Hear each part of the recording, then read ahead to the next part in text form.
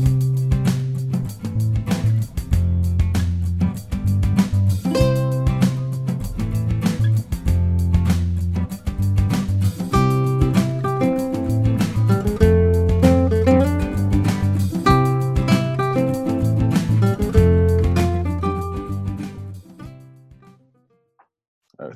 Prof Podcast'ten herkese merhaba. Bir Ekon Prof Merhabalar. Podcast bölümüne daha hoş geldiniz. Ben Mehmet Uğur Öztekin. Ben Akın Ayberk Çilekoğlu. Bugün 27 Mart. Türkiye'de koronanın 12. günü mü oluyor? 13 de diyebiliriz galiba artık. Koronanın ekonomiye etkisini konuşacağız bu bölümde. Ailemizin ekonomisti Akın Ayberk Çilekoğlu bizi aydınlatmaya çalışacak. Ne yapmalıyız, ne etmeliyiz, şu an neler oluyor makro düzeyde. Evet, Ayberk seni dinliyoruz. Yani bu korona genel anlamda tüm dünyayı, tüm piyasaları vuran bir ekonomik anlamda da etmen oldu. Şu an ne durumda? Korona sonrası biz ne yaşadık? Ekonomiler ne oldu? Şöyle en başından başlamak gerekirse birçok hükümet bu korona mevzusu ortaya çıktığında, hatta Çin'in dışına yayılmaya başladığında e, ekonomik etkenleri bence ahlaki olan değerlerin önüne koyup gerekli tedbiri almadı. Yani ekonomik etkinliği duraksatmamak için Hı hı. belli önlemler almaktan kaçındı. Hatta buna hala devam ediliyor birçok ülkede. Birçok ülkede. Ee, işte İngiltere bunlardan biri bildiğimiz üzere ve şu anda Boris Johnson ve Johnson. Sağlık Bakanı hatta kraliyet mensupları da virüsten enfekte olmuş durumda. Bu bence çok önemli bir şey, yani göz önünde bulundurulması gereken bir şey ve ben bunun ileriki dönemlerde daha fazla dikkate alınacağını düşünüyorum. En azından öyle umut ediyorum. Koronavirüsünden dolayı tabii insanlar evlerinde kalmak zorunda. Bu şekilde yayılımını azaltıp en azından zaman kazanarak bununla nasıl mücadele edileceği konusunda belli yöntemler geliştirilmeye çalışılacaktır. Hı hı. Şu ana kadar olan buydu. Tabii bu şekilde kimse dışarı çıkmayınca ekonomik aktivite, yani insanlar evlerinde kaldığı süre boyunca ekonomik aktivite duruyor. E, Üretim yok. evet, Tüketim üretim yok. yok. Aynen, tüketim yok. Aldığımız tek şey marketlerden aldığımız artık yiyecekler. Hı hı. Aktivite Dolayısıyla vesaire. yani bu tabii geçmiş dönemlerde yaşanan krizlerden çok farklı. Hı hı. Neden? Çünkü ekonomik aktivite tamamen durmuş durumda ve insanlar dışarı çıkamıyor. Hı hı. Hani ölümlerin yaşanmasının yanı sıra böyle bir etkisi var. Yani finansal krizlerde Hı hı. elbette ki herkes, toplumun hemen hemen e, bütün kesimleri krizlerden etkileniyordu. E, Ancak ekonomik aktivite yavaş da olsa, az da olsa devam ediyordu. Önemli olan da buydu. Ama koronavirüsünün, pandeminin sebep olduğu durum bambaşka. Yani artık hiçbir şekilde ekonomik aktivite yok. Bu sebeple de hükümetlerin eee, toplumun her kesimine gerekli olan maddi desteği göstermesi bekleniyor. Hı hı. Peki bu nasıl olur yani? Hükümetler nasıl bu maddi desteği sağlar? Yani bu imkanlar var mıdır? Sonra nasıl sonuçlar doğurur? Eee, Burada tabii iki ekonomik sorunları çözmede bir mali yöntemler kullanılıyor. Hı hı. Devlet kendi bütçesinden eee, reel sektöre veya hane halkına destek oluyor. Eee, işte Amerika'da da eee, Beyaz Saray şimdi hazine bütçesinden şey geçti. yardım yapacağını Evet, duyurdu. her aile $1250, $2500 Evet. gibi bir şeyler konuşuluyor belli e- yıllık kazancın altında olan insanlara. Evet. Yani tabii işte mali politikalar bu işin bir yönü ve önemli bir yönü. Eğer devletin kapasitesi yüksekse, mesela devletin bütçe açığı fazla değilse, tabii bu avantaj sağlayabiliyor devlete. Tabii Ve şansı var.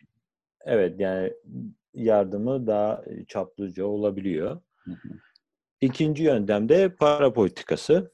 Merkez Bankası piyasalara likidite sağlayarak şirketlerin ayakta kalmasına yardımcı oluyor. Yani Şimdi bolca para basıp kan pompalayarak mı? evet, geçmiş dönemlerde ne oldu? İşte 2008 krizinde olan şuydu. Mortgage kredilerini Merkez Bankası satın almaya başladı piyasalardan. Bu şekilde işte Lehman Brothers gibi diğer şirketlerin, kurumsal şirketlerin batmasının önüne, hatta hane halkının da e, bütün gelirini kaybetmesinin önüne geçmeye çalıştı. Bunda çok başarılı olamadı ama bu böyle bir yöntem izlendi. O zaman bir de tabii hazine tahvilleri alıyordu piyasalardan. Ama şu anda olan herkesi şaşırttı. E, Çünkü Neden? bu seferki kapsam farklıydı. Hı hı. Şundan farklıydı. E, Şimdi burada ekonomik aktivite olmadığı için önemli olan şirketlerin ayakta kalması. Ve Hı bu hı. şirketlerin ayakta kalması için e, borçlarını ödeyebilmesi gerekiyor. Hı hı. Bu sebeple Fed ve tabii diğer merkez bankaları da aynı yöntemi e, takip edecektir. Fed dedi ki ben şirket tahvillerini alacağım artık. Bu Hı. benim bildiğim kadarıyla Fed'in tarihinde ilk. Bu tabii şaşkınlık yarattı piyasalarda, ancak bu olması gerekendi zaten. Bu ne demek? Yani şirket tahvilini alması Fed'in. Yani şirketlerin şirketlere borç verebiliyor. Şirketlere nakit sağlayabiliyor bu sayede Hı. Fed. Doğrudan Hı hı. şirketlerden tahvil alımı yapmaya başlıyor. Hı hı. E, Bu normalde böyle olmazdı eskiden. Nasıl E, olurdu? Yani işte mortgage security'leri alırdı, Hı işte hazine tahvilleri alırdı. Doğrudan şirket bonosu almazdı yani. hı. Şimdi doğrudan Merkez Bankası Fed dedi ki ben şirketlere cebimden borç vereceğim. Hı. Ki şirket batmasın, E, şirkete bir şey olmasın. evet, şirketler batmasın diye. Tabii bunu belli şeyler, belli kısıtlar dahilinde yapıyor bildiğim kadarıyla. Yatırım yatırım şeyleri oluyor. E, Kredi değerleri oluyor. Onlara göre. Yani Ha. herkese vermeyecek bunu ama Tabii belli piyasanın değerli. evet büyük bir kısmına bunu sağlayacak. Bir de hem işte bu şirket bonoları dediğimiz, bir de exchange traded fund dediğimiz, yani bir tür yatırım fonu. Hı Bu hı. yatırım fonlarına destek olacağını söyledi. Bu yatırım fonlarına desteği Japonya daha önce yapmıştı. Ne zaman? E, Korona zamanı mı yine? Bu dönem mi? e, Yok. Yani yoksa başka bir olayda mı? Hani başka bir hiç kriz. hiç hatırlamıyorum. Ama daha önce, yani bir süre yaptığını biliyorum. Yani şu anda yapıyor mu bilmiyorum ama bunu Japonya'nın daha önce, yani bu yatırım fonlarına e, destek olduğunu hatırlıyorum. Bunları satın aldığını piyasadan Anladım. hatırlıyorum. Ee, tabii şimdi konuşulan şu oldu. Yani Fed ne olursa olsun yapacak Hı hı. piyasaları yani çöküşünü engellemek için, Hı hı. şirketlerin batışını, büyük miktarda şirketlerin batışını önlemek için elinden geleni yapacak. Doğru. E, Sınırsız bir e, e, para basımı sağlayacak. İşte unlimited quantitative easing Hı hı. dediğimiz. E, Bu pek de öyle olmayacak. Çünkü bildiğim kadarıyla Fed zaten bu yatırım fonlarının ve e, şirket bonolarının belli bir yüzdesini alabiliyor Hmm. bildiğim kadarıyla. Hepsini alamıyor yani. Belli bir yüzdenin üzerine Çıkamıyor. yasal olarak çıkamıyor diye biliyorum. Hı hı. Öyle biliyorum.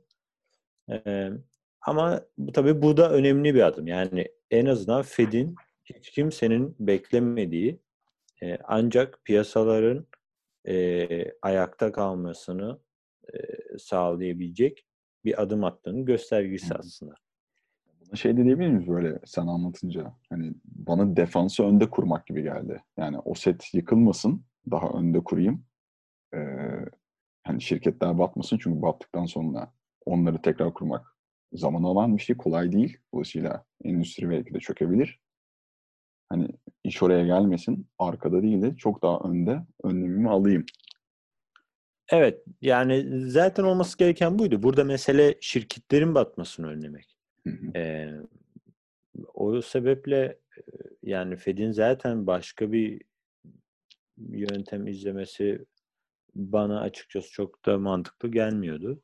Anladım. Ee, Peki bu süreçte şeyler ne yapacak? Hani Amerika yine okey. Hani böyle Amerika Merkez Bankası dolar basıyor.